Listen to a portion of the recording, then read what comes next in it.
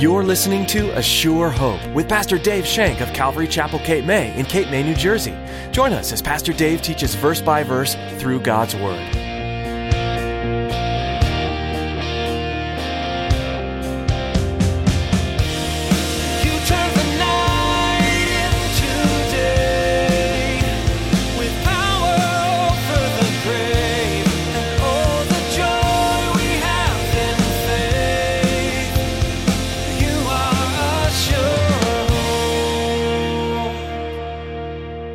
God was using Joshua's failure to set up this victory. God does that in our lives. He uses your failures to set up victory. He uses the failure. God works all things together for good, for those that love Him and are the called according to His purpose.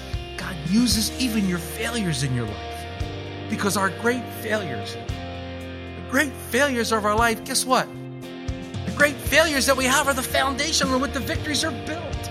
How do you treat those who you know to have sin in their life? Pastor Dave reminds you today that Jesus showed love and grace to all. He didn't base His kindness off of one's sin. You too are called to be kind to sinners. Set an example for them and lend them a helping hand when you can. And here's Pastor Dave in the book of Joshua chapter 8 as he continues his message, Press Onward.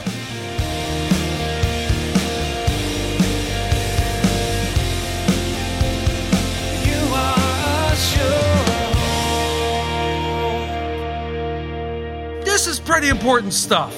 For the Lord to have to repeat it, for the Lord to have to say it a couple times, because He knows how thick I am, I need to hear it several times before it sinks in. This is important stuff. He says, hey, there's a way that seems pretty right to you, but the way is death. The Lord's way is the way we want. We want to go the Lord's way, and that's what He's trying to tell Joshua. It's so important. Joshua didn't follow the Lord the first time. He didn't seek the Lord's counsel, and he went on his way. The result wasn't pretty. The result was not pretty. We are all to do what God has commanded us. We are to listen to His voice. We are to read His word because His plan is specific to each one of us. And He says, go. Even Jesus, go. Go and make disciples. It's interesting that He didn't say, go and have people saved and put them on your belt as a notch and say, look, these many people are led to the Lord. No, He said, go and make disciples. And I think that's where we mess up. I think that's really a mess up. Everybody wants to see people saved, and don't get me wrong, I think people saved is an important thing here. But Jesus declared, go and make disciples. That's more than being saved. We're to do what God told us to do. The Lord knew that Ai was now self-confident. The Lord knew that because this little sham that Joshua pulled, that Ai now was full of themselves. Yeah, we took care of those Israelites. Yeah, we heard about what that God did. Yeah, we're not afraid. I ain't scared. We're not afraid of them. We heard about that. So He knew that they're self-confident. So He devises His plan. Let's look at verses 3 to 8. So Joshua arose and all the people of war to go up against Ai, and Joshua chose 30,000 mighty men of valor and sent them away by night. And he commanded them, saying, behold, you shall lie in an ambush against the city, behind the city. Do not go very far from the city, but all of you be ready. And then I and all the people who are with me will approach the city, and it will come about when they come out against us as at first, that we shall flee before them. For they will come out after us till we have drawn them from the city, for they will say, they are fleeing before us as at first. Therefore, we will flee before them. Then you shall rise from the ambush and seize the city, for the Lord your God will deliver it into your hand. And it will be, when you have taken the city, that you shall set the city on fire. According to the commandment of the Lord, you shall do. See, I have commanded you. Instead of 3,000 men, Joshua now takes 30,000 men. He will send them for the ambush. But instead of just a handful, He's going to use all the people. He wants all the people involved. All the people. It's a great way for them to recover from the sin. They're all now involved in ministry, and they're going to recover from their sin. They're going to recover from that. The battle indeed belongs to the Lord, but we're all in the battle together. And we all need each other in this battle. And no one of us is any more important than the other in this battle. We all need each other. We need to link arms, and when we pray that the Lord would succeed in His battle. It's a great battle raging in here. Sometimes Frank and I discuss things, and we say, you know what? I really don't want to know what's happened in the spiritual realm because it would scare me to death. It would frighten me so much if I actually saw what was happening in the spiritual realm around me. God has chosen to keep that from me. He lets me know through His Word that, hey, it's happening. There's a spiritual battle. We don't wrestle against flesh and blood. So there's a spiritual battle going on.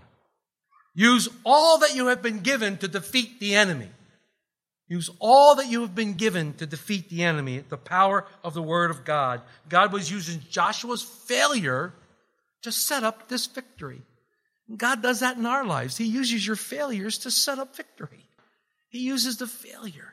God works all things together for good, for those that love Him and are the called according to His purpose. God uses even your failures in your life. Because our great failures, the great failures of our life, guess what? The great failures that we have are the foundation on which the victories are built. Let's look at 9 and 10. Joshua therefore sent them out, and they went to lie in ambush and stayed between Bethel and Ai, and on the west side of Ai. But Joshua lodged that night among the people. Then Joshua rose up early in the morning and mustered the people and went up, he and the elders of Israel, before the people of Ai. Joshua stays near to the people to comfort them. It's a crucial time. The people are afraid. They're discouraged. They're weary. They need their leader to be with them. Joshua doesn't go out to war just yet. He's there with the people to comfort them and to tell them, hey, it's okay. God's with us. He's not mad at us anymore. He loves us. He wants to lead us into victory. He's given us His hand. And that's what a good leader does. A good leader encourages his people. A good leader encourages his people, especially after a fall. We're to encourage one another after a fall. So many times, somebody falls and we go, "Ooh, you fell." As if we're something special. As if we're something special. We look at, "Oh, you fell." And then I hear some people say, "I would never do that." Don't dare that. Don't say those kind of words. We cannot ignore those who are returning from a sin. Praise God, they've returned. Praise God, they've come back, but we must welcome them back and guide them into the victory of Christ. We must lead them into the arms of Christ. I'll tell you a story. I think I've told it here before. Some of you may have heard it before. Two Calvary Chapel pastors who were with Chuck Smith from the beginning, Greg Laurie and Mike McIntosh, were called one day by Ruth Graham. And Ruth Graham said, "We want you to come to dinner. Billy and I want you for a dinner." So they got everything together and they flew from California to North Carolina, where they lived, where the Grahams lived, and they were there that evening for dinner. And when they walked in for dinner, Billy said, "We have a special guest with us, someone you know, and I brought you here to fellowship with him as we welcome him back." It was Jim Bakker's first day out of prison. We have to welcome those that have repented and those that have fallen back into our fellowship. If the repentance is true, and God knows that, we need to welcome them back because the Lord welcomes them back if they've truly repented, if they truly are sorry, and only the Lord knows that. Time will tell. Time will tell. But that's what Joshua's doing. Joshua said, "Okay, guys, come on. I'm not going to ignore you. We can do this." In verses 11 through 13, Israel does exactly what the Lord lays out for plan, step by step. And all the people of war who were with him went up and drew near. And they came before the city and camped on the north side of Ai. Now the valley lay between them and Ai. So he took about 5,000 men and set them in ambush between Bethel and Ai on the west side of the city. And when they had set the people, all the army that was on the north side of the city and its rear guard of the west side of the city, Joshua went that night into the midst of the valley. When you're coming out of sin, you don't want to battle in the negative. You don't want to worry about the don't do this and don't do that. You want to go on the offensive. You want to go on the offensive against the powers of darkness, against the temptation. Because when you're coming out of that sin, you're at a very, very dangerous time. Because Satan's trying to pull you back in. First of all, he's trying to condemn you because of the sin. He's trying to tell you that you call yourself a Christian. We need to look at the cross of Christ and remember what happened there. We need to remember that our salvation was secured at that point. We need to follow the Lord and take offensive. Do all the Lord has called you to do by faith, believing in Him. Everything we have by faith. And everything we do by faith in Christ. knowing that Christ has gone before us and set these things up. And this is what's happening here. This was a new beginning for Israel. Joshua, being a good general, stayed behind with his people to encourage them and get them moving. 14 through 17. Now it happened when the king of Ai saw it, and the men of the city hurried and rose early and went out against Israel to battle, he and all his people, in an appointed place before the plain. But he did not know that they were as an ambush against him behind the city. And Joshua and all Israel made as if they were beaten before them and fled by the way of the wilderness.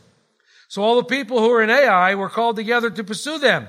And they pursued Joshua and were all drawn away from the city. There was not one man left in Ai or Bethel who do not go out after Israel. So they left the city open and pursued Israel. Here you see God delivering now Ai and Israel into their hands. 18 through 20. Then the Lord said to Joshua, stretch out the spear that is in your hand towards Ai, for I will give it into your hand. And Joshua stretched out the spear that was in the hand towards the city. So those in ambush arose quickly out of their place, and they ran as soon as he had stretched out his hand, and they entered the city and took it, and hurried to set the city on fire. And when the men of Ai looked behind them, they saw, and behold, the smoke of the city ascended to heaven. So they had no power to flee this way or that way, and the people who had fled into the wilderness turned back to the pursuers. What a great patience Joshua had. Joshua waited as he told he was supposed to do. And then he stretches out his spear. He stretches out his spear. Too many of us, like I said, get impatient and we don't wait for the Lord's perfect timing. I mean, you're all great prayer warriors. We are all wonderful prayer warriors, and I hear your marvelous prayers from time to time, and I'm so excited that you're praying like that. But how many of us, after we pray, get impatient for what we prayed for? You know, I do. I do. We get impatient for what we pray for. And we expect that it's going to happen instantaneously. You know what? Sometimes it does. Praise God. Sometimes it does, especially in healing. Sometimes those things happen immediately. Praise God.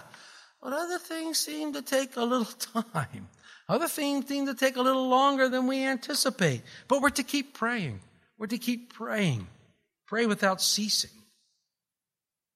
Joshua holds up a spear. Holds up a spear the entire time they're fighting. Remind you of anybody? Yeah, Moses, when they were fighting the Amalekites, remember? As long as Moses has his rod up, the Israelites were victorious. But as soon as he got tired and the rod stayed down, the Amalekites would get the better hand. So Aaron and I think it was Hur came alongside him and held up his hands. They held up Moses' hand and Israel was victorious. Joshua holds his arrow up. His arrow became a point of faith. His arrow became a point of faith. The Lord was going to win the battle. The Lord had given the land and the city to the guys. As we read on and we look through, beginning from verse 21, now when Joshua and all of Israel knew that the ambush had taken the city and that the smoke of the city ascended, they turned back and struck down the men of Ai. Then the others came out, the city against them, and so they were caught up in the midst of Israel, some on this side, some on that side, and they struck them down, so that they let none of them remain and escape. But the king of Ai they took alive, and they brought him to Joshua. And it came to pass that when Israel had made the end of the slaying all the inhabitants of Ai in the field, in the wilderness where they pursued them, and when they had fallen by the edge of the sword until they were consumed, that all the Israelites returned to Ai and struck it with the edge of the sword. And so it was, all who fell that day, both men and women, were 12,000, all of the people of Ai. For Joshua did not draw back his hand, with which he had stretched out with his spear, until he had utterly destroyed all the inhabitants of Ai. Only the livestock and the spoil that the city took as booty for themselves, according to the word of the Lord, which he commanded Joshua. So Joshua burned Ai and made it a heap forever, a desolation to this day. And the king of Ai he hung on a tree until evening. And as soon as the sun was down, Joshua commanded that he should take his corpse down from the tree, cast it at the entrance of the gate of the city, and raise over it a heap of stones that remains to this day. Some of you are probably saying, again, this is a slaughter of innocent people. Be careful with that. This was God's judgment, and this was God's wrath. These people had time to repent and come to God. They all had time and repent to come to God, but they were an evil people, and they had resisted God for many, many years, and this was God's wrath. If we get worried about them, are you too going to be worried about those that were going to be left behind as we study in the book of Revelation when God's true wrath falls upon the earth? Well, if you are, then let's get out there and beat the bushes with the gospel message so some can come and so we can save some. Show no mercy. Blot it completely out. We don't want to mess with them. They don't want to mess with us. It's the world system. God is blotting out the world system. God wants Israel to be a theocracy, governed by God. A theocracy. I will be your God and you will be my people. Be encouraged, he said, the Lord is with you. And we look at this, it says, follow the God's plans. Follow the Lord's plans. Beautiful scripture that many of you know by heart in the book of Proverbs. Trust in the Lord with all your heart. Lean not on your own understanding. In all your ways acknowledge him, and he shall direct your paths. Follow the Lord's plan. Use all your resources that you have. Live with and look to Jesus. Why? Because in Hebrews tells he's the author and finisher of our faith.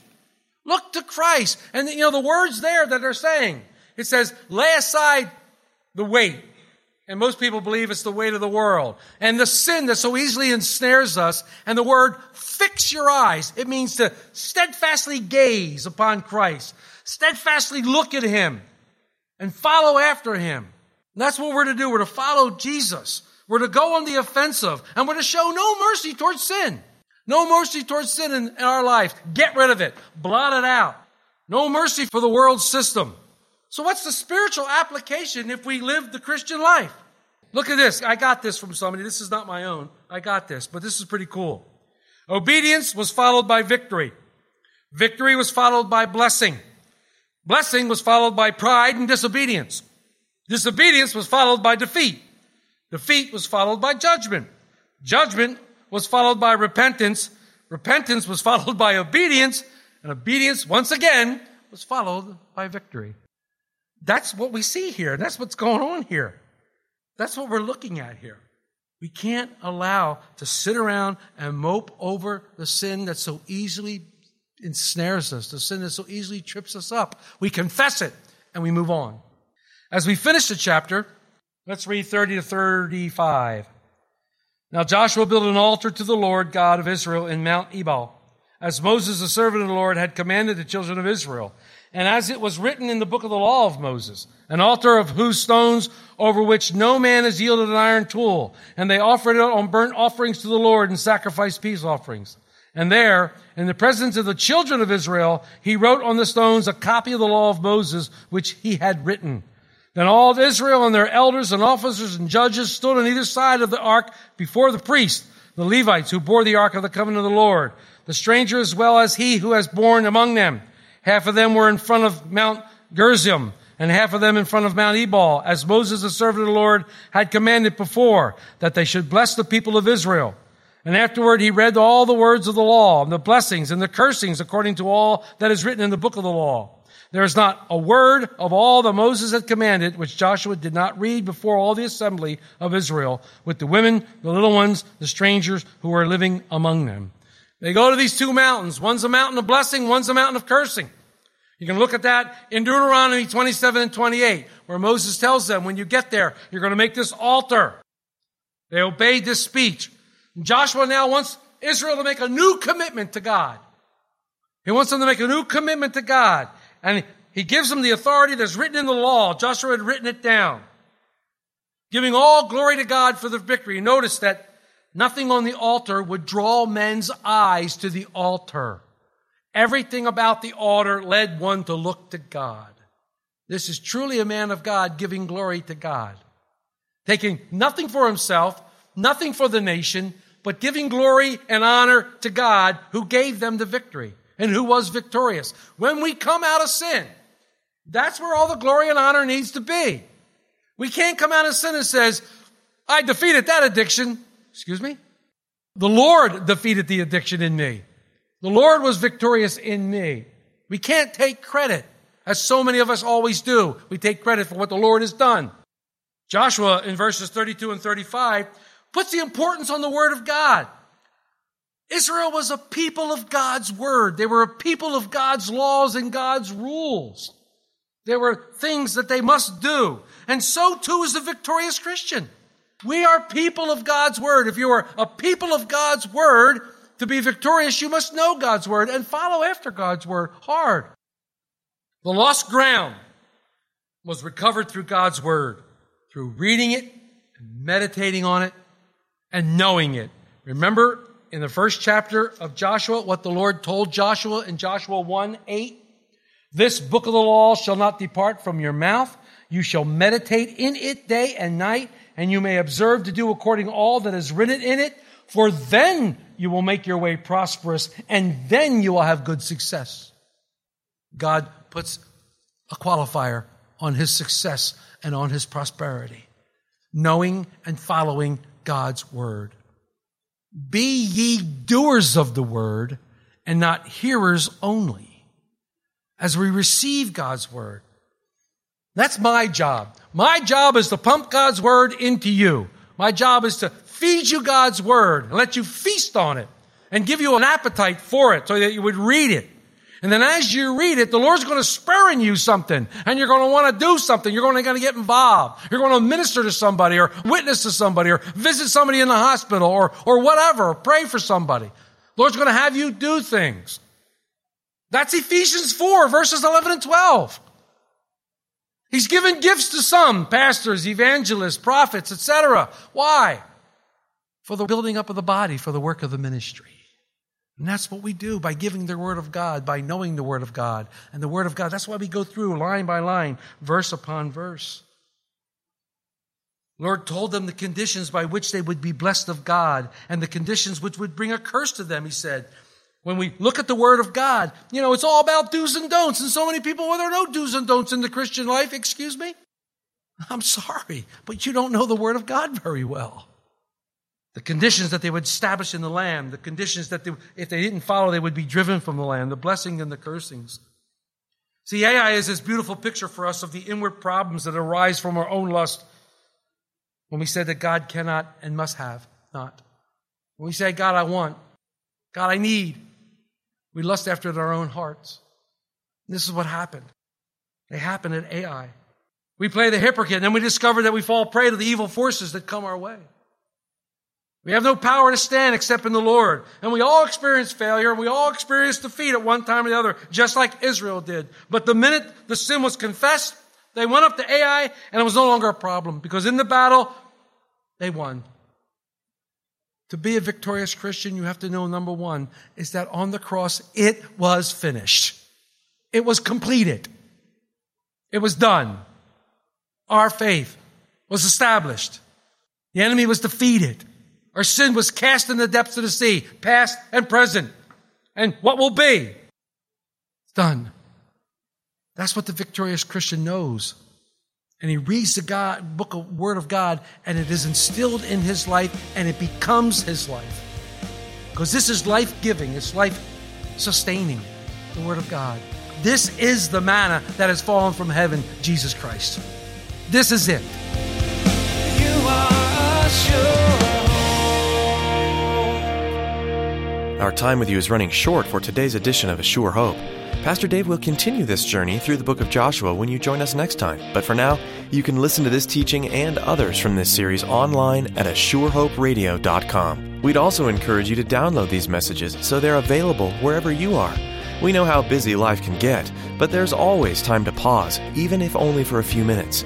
Those short breaks could be filled with the study of Scripture, getting to know God better through His Word. You can also subscribe to our podcast on iTunes, gaining access to the latest messages as soon as they're posted. Find out more at ASureHopeRadio.com. If you're looking for a church family and happen to be in the Cape May area, we'd love to have you join us for a time of worship and Bible study. Calvary Chapel Cape May meets weekly on Sunday at 10 a.m., and we offer nursery and Sunday school where your children will be well cared for as they learn about the love of Jesus.